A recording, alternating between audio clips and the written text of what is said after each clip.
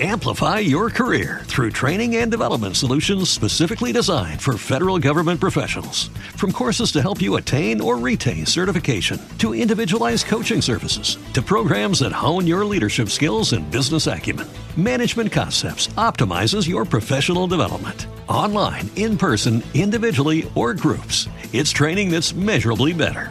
Learn more at managementconcepts.com. That's managementconcepts.com. This podcast contains adult language and content. If you have a story to share, send it to letsnotmeetstories@gmail.com. Enjoy the show. My name is Andrew Tate, and this is Season 10, Episode 2 of Let's Not Meet, a true horror podcast.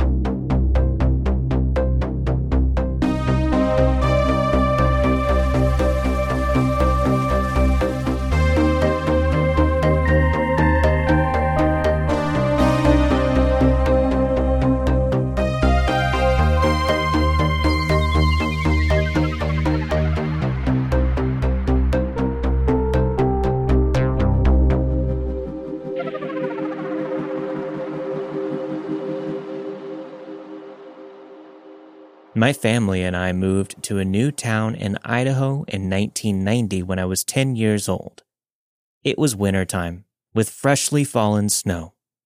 One night, I was in my new bedroom, decorating, setting everything up just right, and getting ready for bed. I thought that I heard a noise outside my room. I peeked through the blinds to see what it was. I saw nothing, so I went about my night. But then I heard the noise again, and it sounded like tapping or knocking. Once again, I peeked out the window and saw nothing. I stayed up really late that night. Being a 10-year-old kid, I imagine I was probably doing stupidly embarrassing things like singing New Kids on the Block into my hairbrush as if it were a microphone. I know for sure that I changed out of my clothes and into my pajamas while continuing to organize my room. As the night progressed, I kept hearing the same noise. I definitely wasn't going to alert my parents since I was up really late and I wasn't supposed to be. They were already asleep at that point. The next day I told my dad about the noises and how I thought that it was creepy. I let him know that I never saw anything outside of my blinds, but I wanted to alert him just in case. He opened the front door to look since my room was right by the front door. He saw footprints from large boots in the snow. The prints led to my window, and there were boot prints facing my window as if someone had been standing there and peering in. My dad was on high alert and went outside to follow the remaining boot prints to see where they led. He followed the prints all the way to our new neighbor's door. The neighbor was a young man who lived with his family. He had a daughter who I had just met the week that we moved in. I went to her house. I met her family. I stayed for a bit. I was stoked to have made a new friend. Well, my dad confronted her dad about these boot prints in the snow. My dad asked our neighbor to come outside so that he could compare what his boot print looked like versus what was in the snow.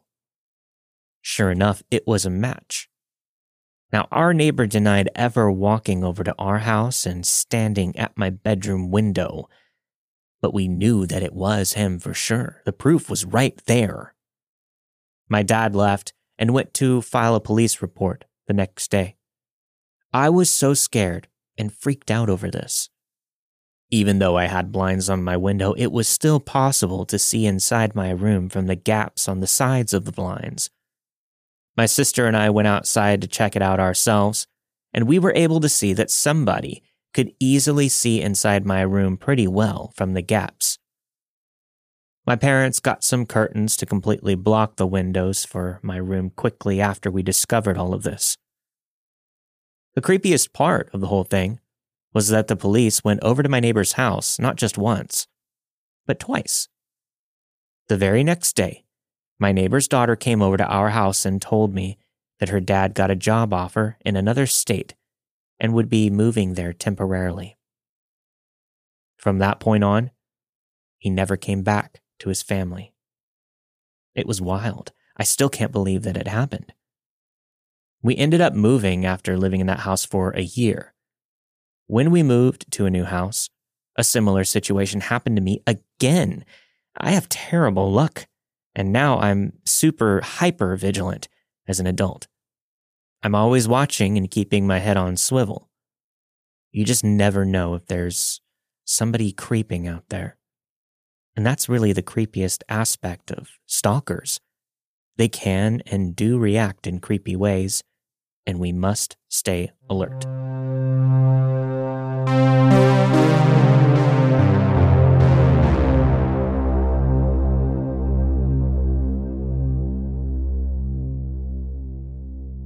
This is a story that took place in New York City in the early 2000s before 9/11.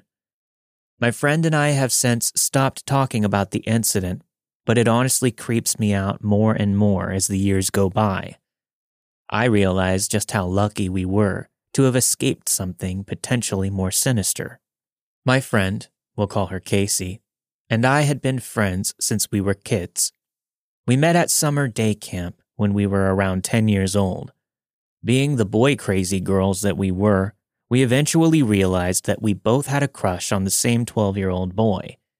He had long bangs hanging down from his bowl cut, and if you were a kid in the mid-90s, you remember the look very well. One day, during an archery lesson, Casey and I were humiliated by our instructor because we were pointing the arrows through the bow the wrong way at the same time. The boy we liked made fun of us in front of everyone. So much for Cupid's arrow, right? But our friendship was born, and to our delight, Casey and I found out that we had been attending the same middle school. Fast forward to just after high school graduation. Casey and I convinced our moms to let us go to New York City. Neither Casey nor I had ever been to New York City without parents, let alone staying overnight in a big city on our own. Casey was known for being loud and sometimes a little aggressive, though she was also very sweet. She just knew how to speak her mind. I was shy and sometimes a pushover in any type of conflict. If anyone gave me a hard time, Casey would tell them off immediately, and that was that. It was a dynamic that had always served me well in our friendship. But honestly, at that age, we were a bit clueless and naive when it came to just about everything. When we got into the car and left for our overnight trip, we could barely drive anywhere outside of our hometown without getting lost. Once we were on the highway, I realized I had been driving in the opposite direction for nearly an hour. Seriously. But we didn't care. Our moms had booked a hotel in downtown Manhattan, and we were beyond excited for this freedom and responsibility that we had never tasted before. The whole point of this trip was to see a Q&A that our favorite B-list celebrity would be participating in the next day. We were so excited at the prospect of meeting this guy and potentially giving him a hug and getting our picture taken with him. He wasn't very well known, but he would go on to be very famous only a few years later. We still managed to arrive early in the day and check into our hotel. Casey and I freaked out a little while trying to plan what we were going to wear to meet our celebrity crush.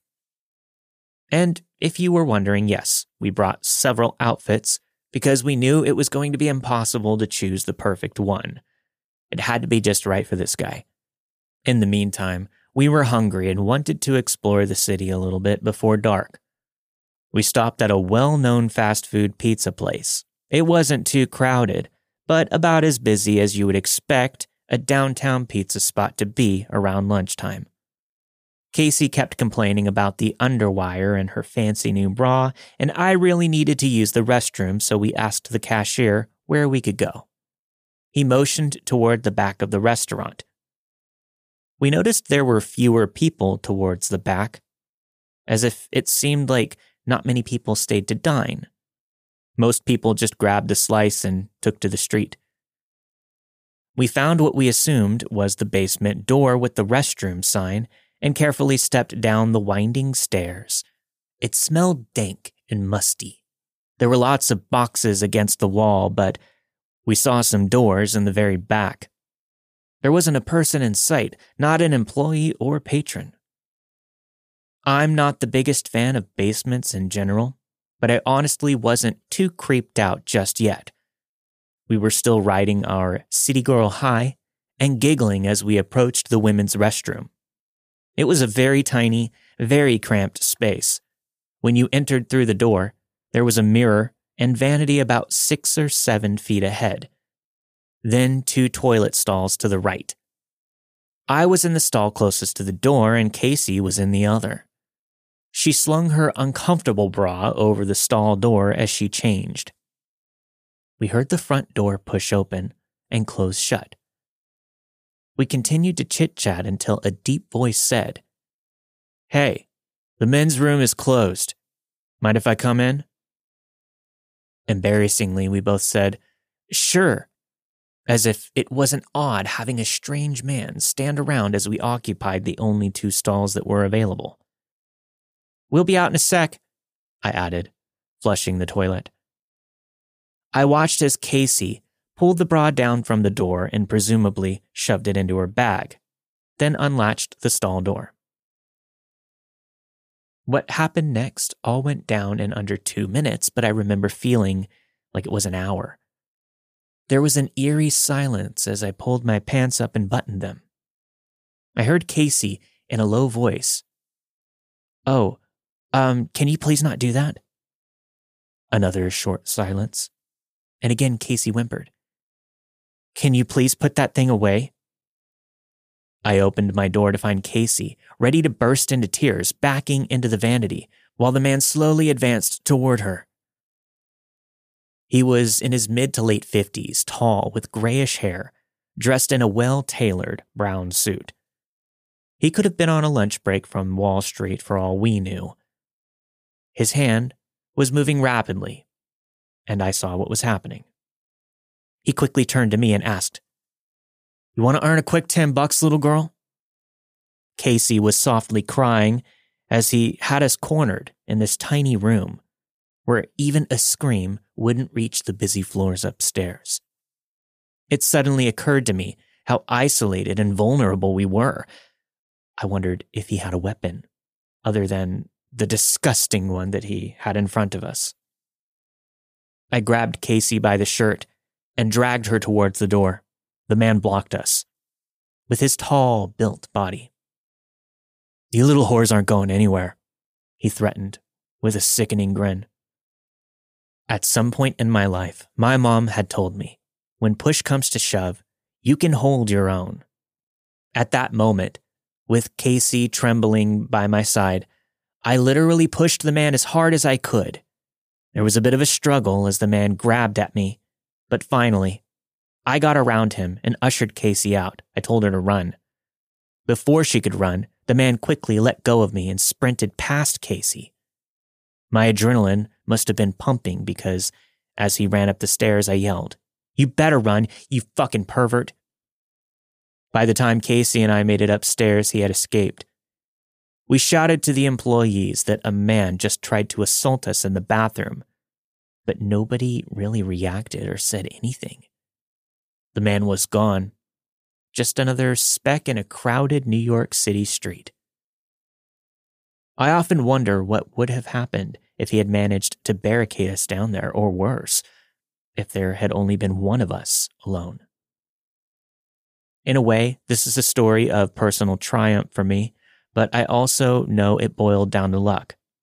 If he had a weapon, or if he really wanted to, he could have overpowered us, especially since Casey was frozen in fear. I still won't use public basement bathrooms alone, and I hate using them even if I'm with someone. To that fancy-dressed New York predator, let's hope we never meet again.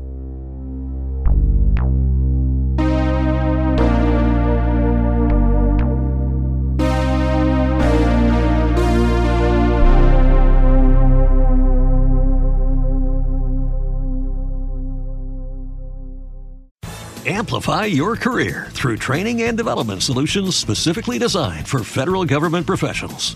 From courses to help you attain or retain certification, to individualized coaching services, to programs that hone your leadership skills and business acumen, Management Concepts optimizes your professional development. Online, in person, individually, or groups, it's training that's measurably better. Learn more at managementconcepts.com. That's managementconcepts.com. As humans, we're naturally driven by the search for better. But when it comes to hiring, the best way to search for a candidate isn't to search at all. Don't search, match with Indeed. When I was looking to hire someone, it was so slow and overwhelming. I wish I had used Indeed. If you need to hire, you need Indeed. Indeed is your matching and hiring platform with over 350 million global monthly visitors, according to Indeed data, and a matching engine that helps you find quality candidates fast. Ditch the busy work. Use Indeed for scheduling, screening, and messaging so you can connect with candidates faster. And Indeed doesn't just help you hire faster. 93% of employers agree Indeed delivers the highest quality matches compared to other job sites, according to a recent Indeed survey. And listeners of this show will get a $75 sponsored job credit to get your jobs more visibility at Indeed.com/podcast. That's Indeed.com/podcast. Terms and conditions apply. This happened in the summer of 2021. I was still living with my parents, and it was late at night, so I was in bed. In my room at the time, my headboard was against the window in my room so that I could get a cool breeze while smoking in bed. I was sitting up, watching TikTok, when I heard shouting outside from the street. I was wearing headphones, and there were a few bars within a 5-minute walk from my parents' house, so to be honest, I was used to the neighbors coming home drunk on occasion, especially during the summer. It wasn't until I took one of my earbuds out that I realized a guy was shouting my neighbor's name. My neighbor was married and had 2 toddlers, so I knew that both she and her husband were home. Whoever this guy was, he was shouting her name loud enough that I was sure it woke her and the kids up. I took both earbuds out and turned off my phone. "Hey," I heard. He sounded closer. He repeated it again. "Hey." I took a breath and turned around. Outside on the street, I saw a man in dirty work clothes, standing under a street lamp, looking directly at me. "You, do you know if she's home?" he asked. Yeah, but she's sleeping," I shouted at him. He held up a purse under the glow of the street lamp. "I have her bag. I have to give it to her," he insisted. "You can probably just leave it on her doorstep. She'll get it in the morning," I suggested. He stepped closer into the driveway and I saw his face. He was middle-aged and looked like he hadn't slept in weeks. I thought to myself, if I was my neighbor with small kids, this was the last person I'd want to see on my doorstep in the middle of the night. "No, I have to give it to her. You don't understand," he persisted. "I promise her porch is hidden enough, so it'll be safe until the morning," I said. He mumbled as he straightened from the 45-degree angle stance that he was standing in, and then ran full speed towards her yard. I could tell by the grunt and the thud that I heard that he threw her purse over the fence. He walked over to my driveway and said, "There." The following day, my mom caught my neighbor on her way to work and asked about the guy from the night before. My neighbor said that she heard everything and was understandably terrified. The day before, she had taken her kids to the park. She set her purse down on a bench and completely forgot about it as she was corralling her 2-year-olds into the car. She panicked for the rest of the day because both her American and Chinese passports, her ID, credit cards, and photos of her kids were all in there. She found everything except the photos of the children strewn all over the yard the next morning. The best case scenario is that this was an aggressive Good Samaritan that wanted a reward or something for returning her bag. But why he decided that 1 a.m. was the best time to do so is beyond me. I really don't want to meet this man again.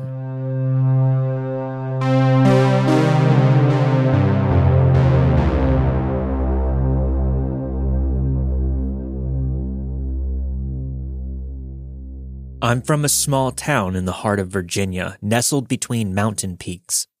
This story took place during my Thanksgiving break from college in 2019. My best friend from school, who we'll call Elaine, was from Missouri. She couldn't be convinced to pay for a plane ticket to go home, so she decided to come spend her break with me and my folks.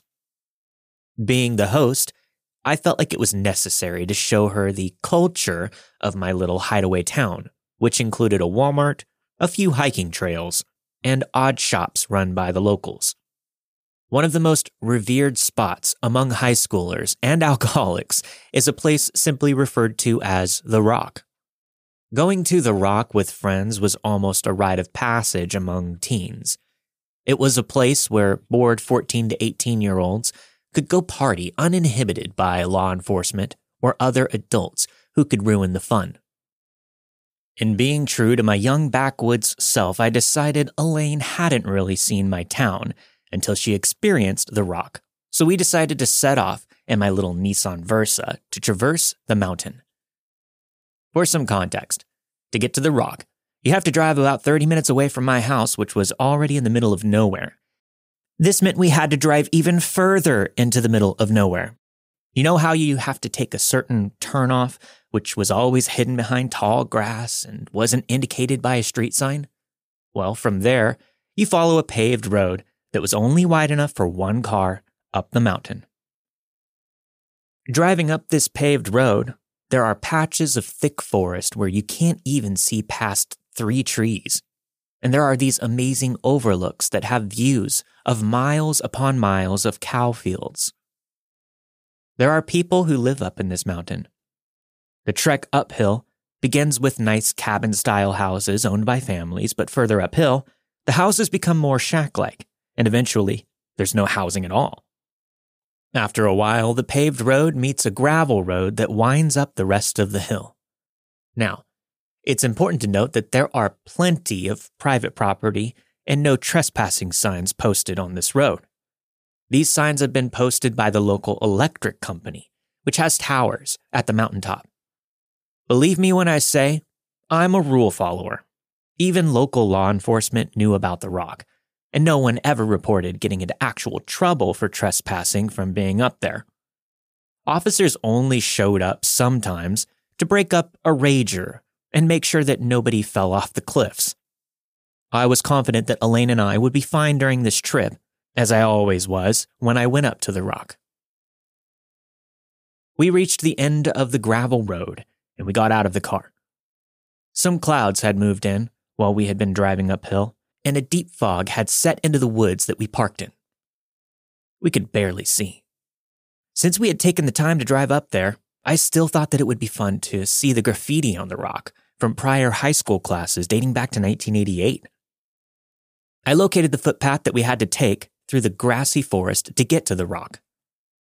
The mistiness of the fog definitely gave off a spooky vibe, but also added to the fun of everything. It was fall, and the leaves were turning a beautiful orange and yellow color as they lined the pathways that we were walking on.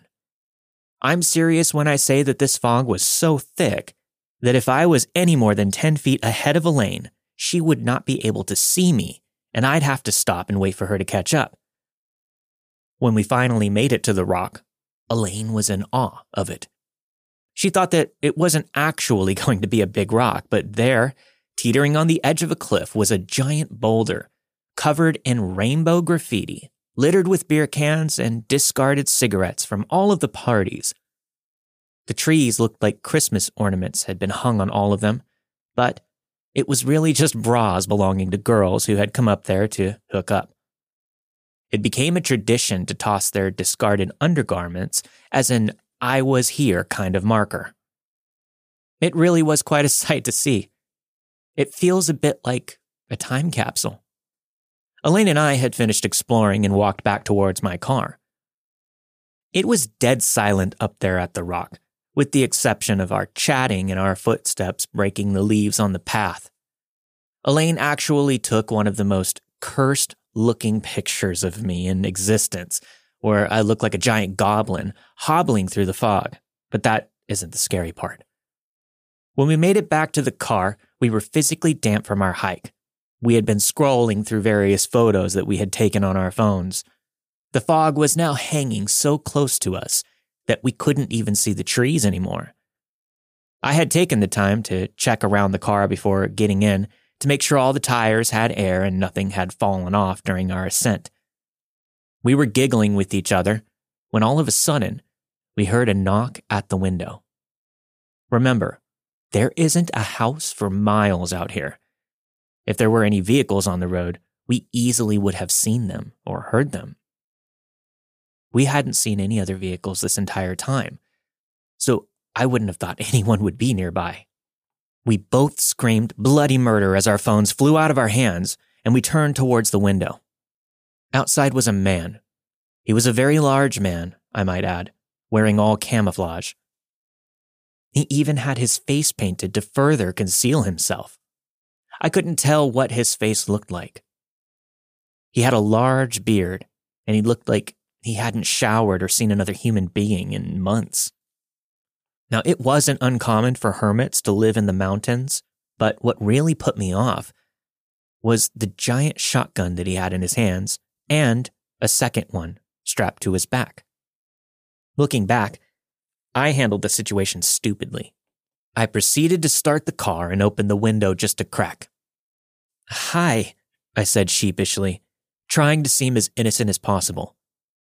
"You shouldn't be here," he responded in a gruff tone.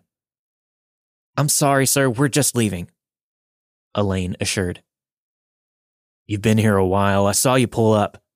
I've been waiting for you to get back," the mountain man growled. He had been watching us the entire time. At this point, I was shitting myself. I was thoroughly convinced that we were going to die. "It's private property," he cautioned. "No trespassing." "I'm really sorry, sir. We'll leave right away," I quickly apologized. "It's hunting season and you two are out here without any orange on at all. You could get shot dead." "I could have shot you," he said, still angry, as he leaned closer to the window. He put his fingers over the lip of the window and whispered softly, "If I were you, I'd leave now, and I'd never come back." I quickly started the car and replied that we'd be leaving right away, adding that we wouldn't be back anytime soon. Likely, never. I put the car in drive and the man took a step back. I slowly began to turn around at the dead end of the gravel road. The man was not moving at all. I actually had to make an effort not to hit him as I was reversing. He just stood there like a statue, staring blankly at us. As soon as I turned the car around, I started to slowly pull forward, and the man finally turned around, walked away, and disappeared into the mist. It was at this time I realized not only did he have a rifle on his back, but he also had a giant machete tucked into his belt. He had a rope tied to his backpack. But the oddest thing that I saw hanging from him was the handcuffs. Elaine and I sped down that hill, trying to talk about what just happened. Now, I haven't told anybody about this encounter, especially not my parents, who would be pissed if they found out that we had been trespassing. I never heard other accounts of people seeing that man up there at the rock, at least not after that. I've been wondering why he was dressed in all camouflage, though. I also wondered why he advised us to wear orange when he wasn't wearing anything orange himself. Shouldn't he abide by these hunting standards as well? Where did he come from? How did he get up there without a vehicle? Where was he watching us from? Who was he? And why did he have handcuffs? Thinking back on it, the land that we were on was owned by the electric company, so he was trespassing just as much as we were. To this day, Elaine and I won't talk about this creepy encounter. It's almost as if we're worried we're going to summon him accidentally if we discuss it. To the creepy camouflaged mountain man, if this property really is yours, I won't trespass again, and I hope we never meet again.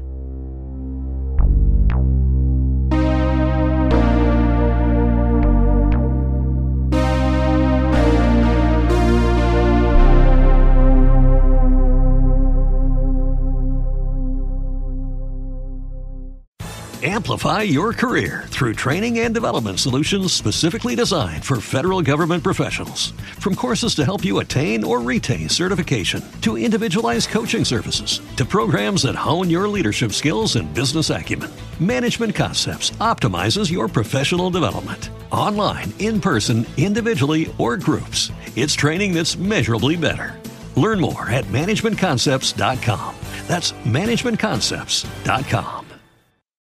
As humans, we're naturally driven by the search for better. But when it comes to hiring, the best way to search for a candidate isn't to search at all. Don't search, match with Indeed. When I was looking to hire someone, it was so slow and overwhelming. I wish I had used Indeed. If you need to hire, you need Indeed. Indeed is your matching and hiring platform with over 350 million global monthly visitors, according to Indeed data, and a matching engine that helps you find quality candidates fast. Ditch the busy work. Use Indeed for scheduling, screening, and messaging so you can connect with candidates faster. And Indeed doesn't just help you hire faster. 93% of employers agree Indeed delivers the highest quality matches compared to other job sites, according to a recent Indeed survey. And listeners of this show will get a $75 sponsored job credit to get your jobs more visibility at Indeed.com/podcast. That's Indeed.com/podcast. Terms and conditions apply.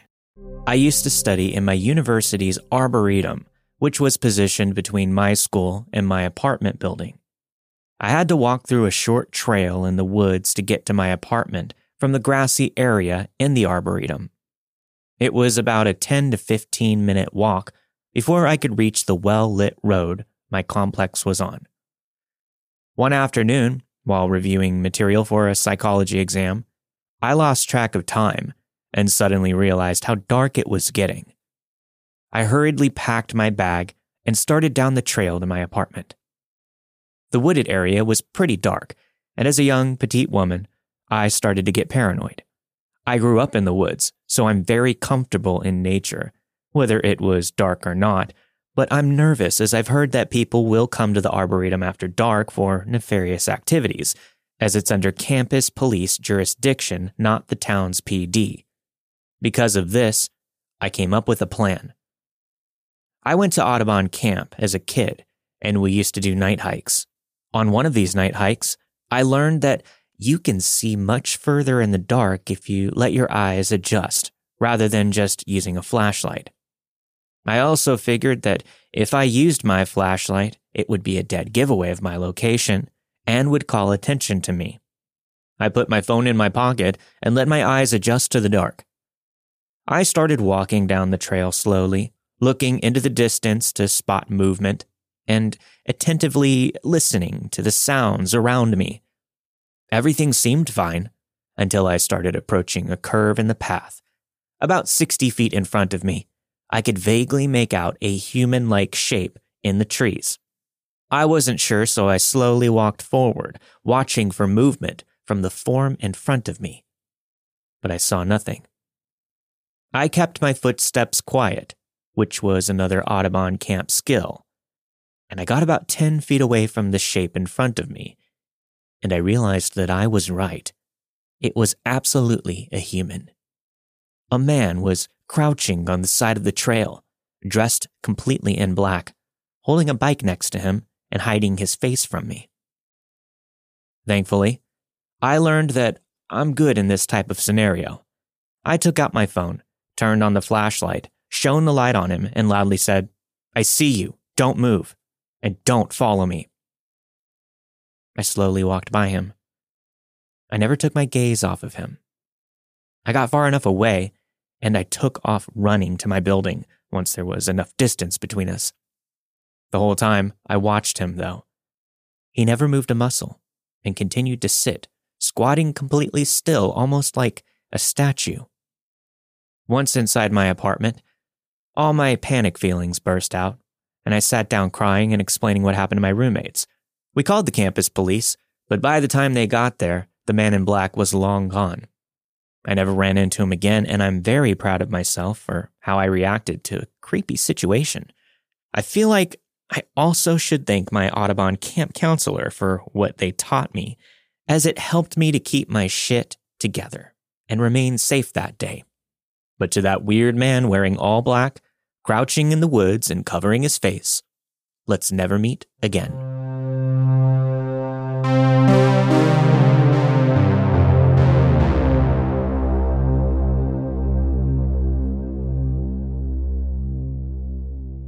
This happened 11 years ago, in 2012. It was the summer after my senior year of high school. I used to hike down to the end of my road. My family lived pretty far out in the middle of nowhere in South Carolina. At the end of the road, the county had attempted to build something, but they gave up after laying the foundation. Rusted rebar was slowly being absorbed by the forest with each passing year. Past that, there was a path that led to a river.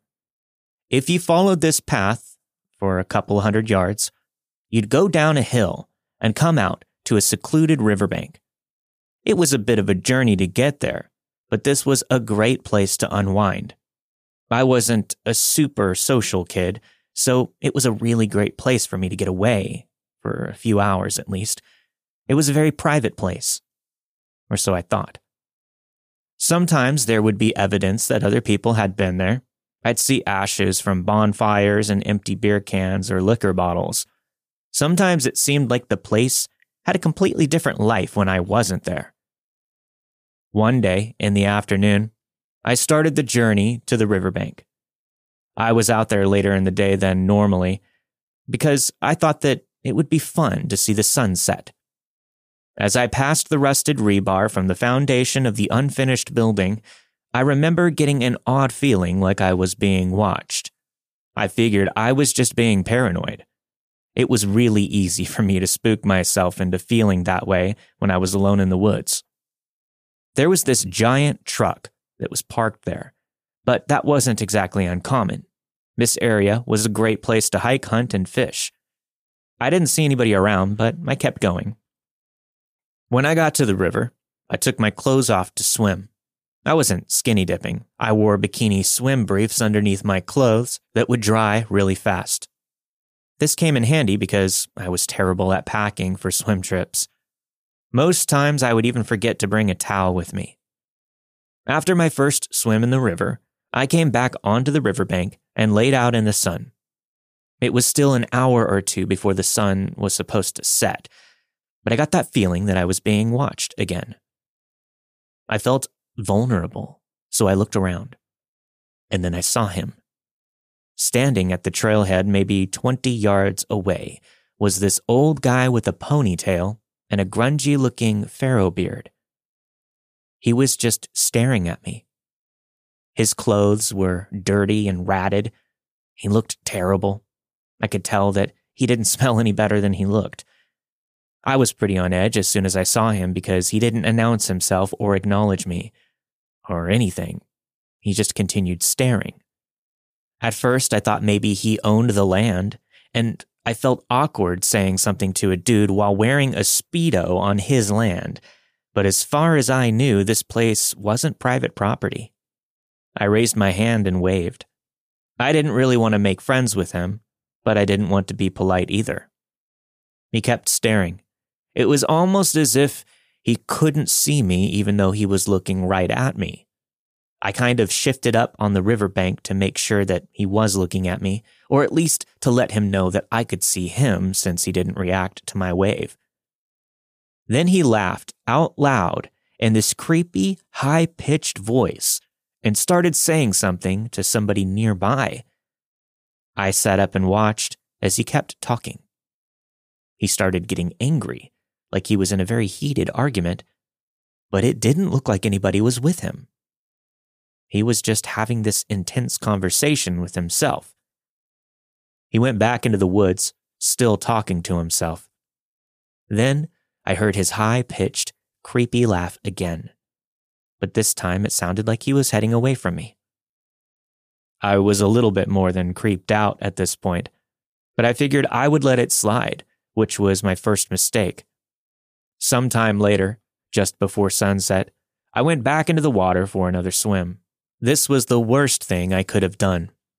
This freak must have been watching me from somewhere in the woods because when I got out of the river, my clothes were gone. I was sufficiently freaked out. Did this dirty old man really just steal my clothes? I hadn't brought my wallet, phone, or anything else of value. It was just my clothes, but seriously, what the fuck, dude? I looked around for a little while, thinking maybe he had just thrown my clothes into the forest just to fuck with me. I also didn't want to step on something sharp or get bit by something or catch poison ivy. I didn't go very deep into the forest before I heard that stupid, creepy, high-pitched laugh again. I almost jumped out of my skin. I turned back to the riverbank, and there he was, right where I had been laying. He was staring at me with this dumb, open-mouthed smile on his face. "I really like your panties," he said, as he started making these absurd moaning noises. That was it for me. I was done. I ran back toward the trail, and nothing but my swimsuit. Hearing nothing but that creepy, high-pitched laugh. I was happy to hear it because I knew that as long as I kept hearing that dumbass laugh in the distance behind me, it meant that he wasn't anywhere near me. As I passed the rusted-out foundation at the opening of the trail, that giant truck was still parked there. I should have gotten the license plate, but I was too focused on getting the fuck out of there. I felt a lot calmer when I was out on the street, but I still had this paranoid feeling that he knew where I was, and at any moment, he would come roaring down the street in that truck to try and do God knows what to me. I nearly dove into the woods when I heard a car coming up behind me, but thankfully, it was just some girls. They honked and whistled as they drove by, laughing. I didn't wave them down for help or anything because I was really close to home, and the girls didn't seem like they would be very helpful anyway. I would have been embarrassed had I not been in survival mode. I got home without anyone seeing me, and haven't told anybody about this until now. It makes me wonder how crazy people can be when they feel like they're able to get away with acting the way that they do. It was the last time I ever went to that riverbank. So to the creepy old man in the woods who decided to steal my clothes, ruin my plans to watch the sunset, and planned to do God knows what to me, let's never meet again.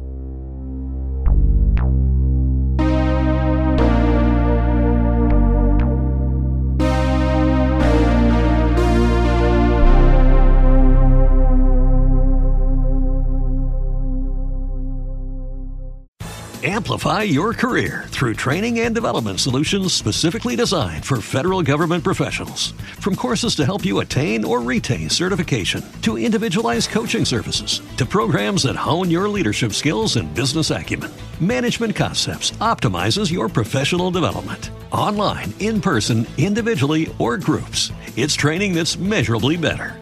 Learn more at managementconcepts.com. That's managementconcepts.com.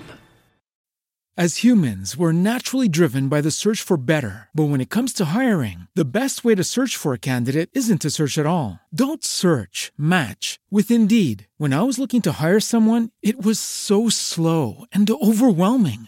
I wish I had used Indeed. If you need to hire, you need Indeed. Indeed is your matching and hiring platform with over 350 million global monthly visitors, according to Indeed data, and a matching engine that helps you find quality candidates fast. Ditch the busy work. Use Indeed for scheduling, screening, and messaging so you can connect with candidates faster. And Indeed doesn't just help you hire faster. 93% of employers agree Indeed delivers the highest quality matches compared to other job sites, according to a recent Indeed survey. And listeners of this show will get a $75 sponsored job credit to get your jobs more visibility at Indeed.com/podcast. That's Indeed.com/podcast. Terms and conditions apply.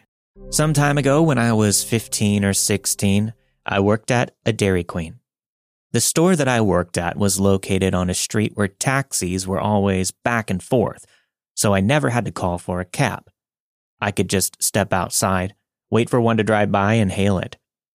My parents didn't drive, so we had a deal where they would pay for half my cab fare. Whenever I worked the closing shift, which ended at midnight or later depending on how long it took us to clean up, my coworker who lived right next door to the store would wait with me on the picnic tables out in front until I was able to hail a cab. Late one night, while sitting at the picnic table, I noticed a car driving by us. It seemed to slow down but kept going. I don't know what made me notice it, but I did. Anyway, a taxi came by shortly after, and I hailed it. My coworker assumed that I had gotten into a cab, left, and went home. I told the taxi driver where I wanted to go, but he said that he wasn't going that way, so I went back to the picnic tables by myself. I wasn't too concerned because, like I said, taxis were driving up and down the street all the time. While I was waiting, the car that I had clocked earlier came around the corner and pulled into the parking lot. Then the driver got out of the car and started walking toward me. To this day, I do not know why I didn't just run to my friend's house. The guy who got out of the car said, "It's kind of cold tonight, isn't it?" It wasn't, but I just agreed. Then he said, "It's kind of lonely too." Cue inner freakout. He went on to say, "God told me to stop and talk to you." At this point, I saw another taxi pull into the parking lot across the street. I didn't even say anything to the man, and instead just started walking toward the cab parked across the street. The creep then said, "I can give you a ride." I said, "No, that's okay." To which he replied, "I love you." I sprinted for that cab, probably breaking world records, I swear. I jumped in the back seat of the cab and asked the driver if he was working and if he could drive me home. The cab driver could tell that I was freaked out, but he got me home safely. I was so afraid that the creep would follow us. Well, after this incident, I called for a cab every single time I worked late and waited inside the store until the cab arrived. After I got my license in a car, when I worked late with other girls who had to wait for a ride, I waited with them inside the store or gave them a ride home myself. If they argued, I would tell them my story. To the creep who approached me in the parking lot of the Dairy Queen, I don't love you, and let's not meet.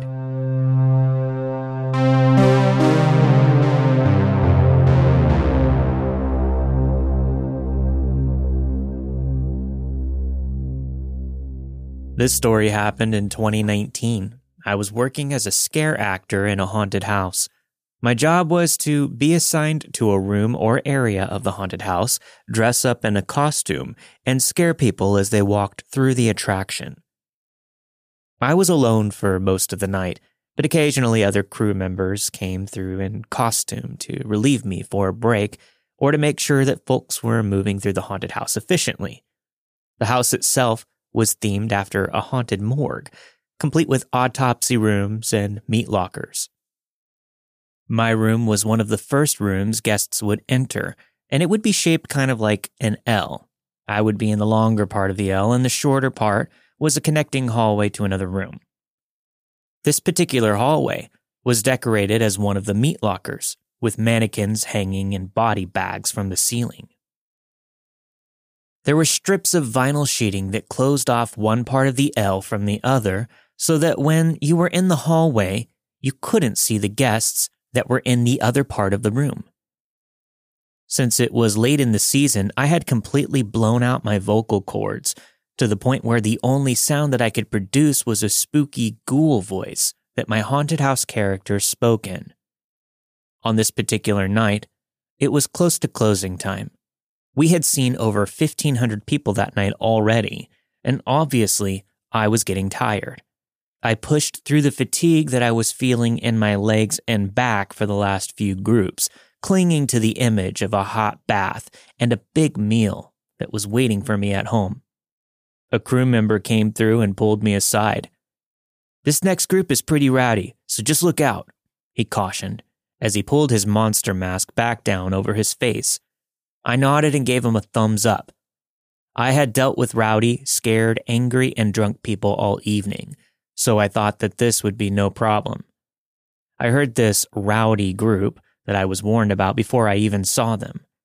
It was a group of maybe 5 or 6 of the biggest college-aged dudes that I had ever seen. They were with girls and had obviously been drinking.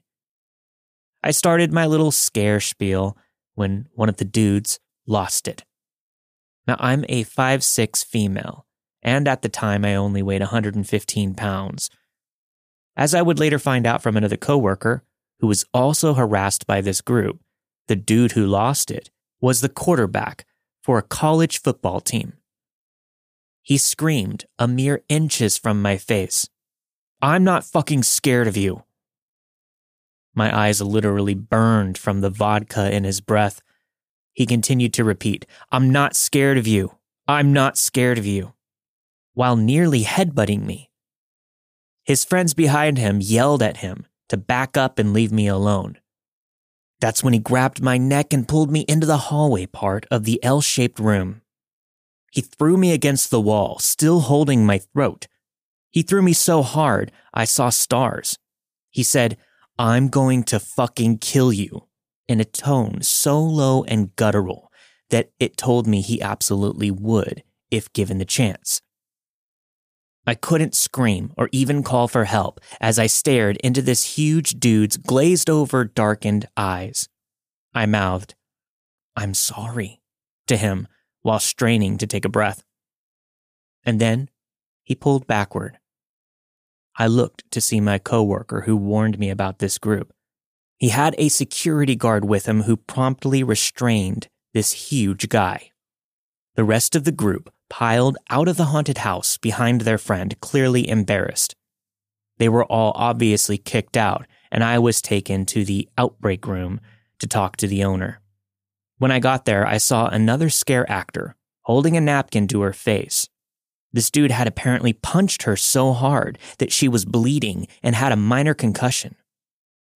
So to the quarterback of a certain college, you're a fucking weenie, baby.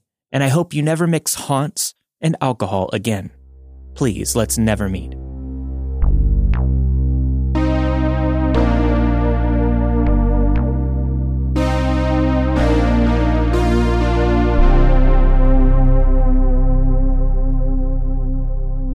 Amplify your career through training and development solutions specifically designed for federal government professionals. From courses to help you attain or retain certification, to individualized coaching services, to programs that hone your leadership skills and business acumen, Management Concepts optimizes your professional development. Online, in person, individually, or groups, it's training that's measurably better.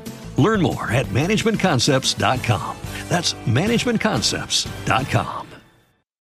As humans, we're naturally driven by the search for better. But when it comes to hiring, the best way to search for a candidate isn't to search at all. Don't search, match with Indeed. When I was looking to hire someone, it was so slow and overwhelming. I wish I had used Indeed. If you need to hire, you need Indeed. Indeed is your matching and hiring platform with over 350 million global monthly visitors, according to Indeed data, and a matching engine that helps you find quality candidates fast. Ditch the busy work. Use Indeed for scheduling, screening, and messaging so you can connect with candidates faster. And Indeed doesn't just help you hire faster. 93% of employers agree Indeed delivers the highest quality matches compared to other job sites, according to a recent Indeed survey. And listeners of this show will get a $75 sponsored job credit to get your jobs more visibility at Indeed.com/podcast. That's Indeed.com/podcast. Terms and conditions apply.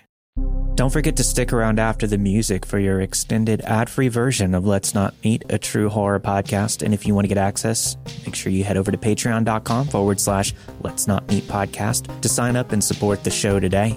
This week you have heard Creepy Story from 1990 by Breezy, The Basement Bathroom by Emily, The Aggressive Good Samaritan by Gracie, Creepy Camouflaged Mountain Man by Lily, Man in the Woods by Hallie, Stalked by the River by Simon, Dairy Queen Creep by Umbridge Shenanigans, and finally, I Scared a Sports Star by Gracie. All of the stories you've heard this week were narrated and produced with the permission of their respective authors. Let's Not Meet, a true horror podcast, is not associated with Reddit or any other message boards online.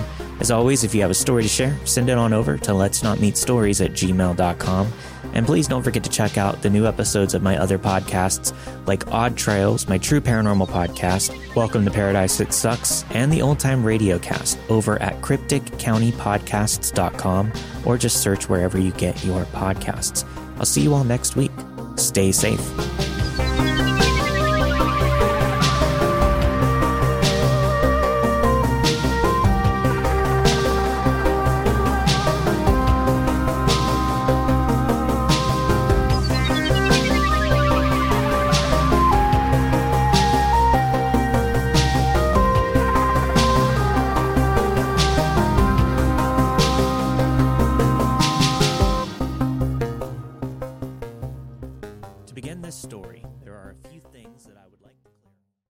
Amplify your career through training and development solutions specifically designed for federal government professionals. From courses to help you attain or retain certification, to individualized coaching services, to programs that hone your leadership skills and business acumen, Management Concepts optimizes your professional development. Online, in person, individually, or groups, it's training that's measurably better.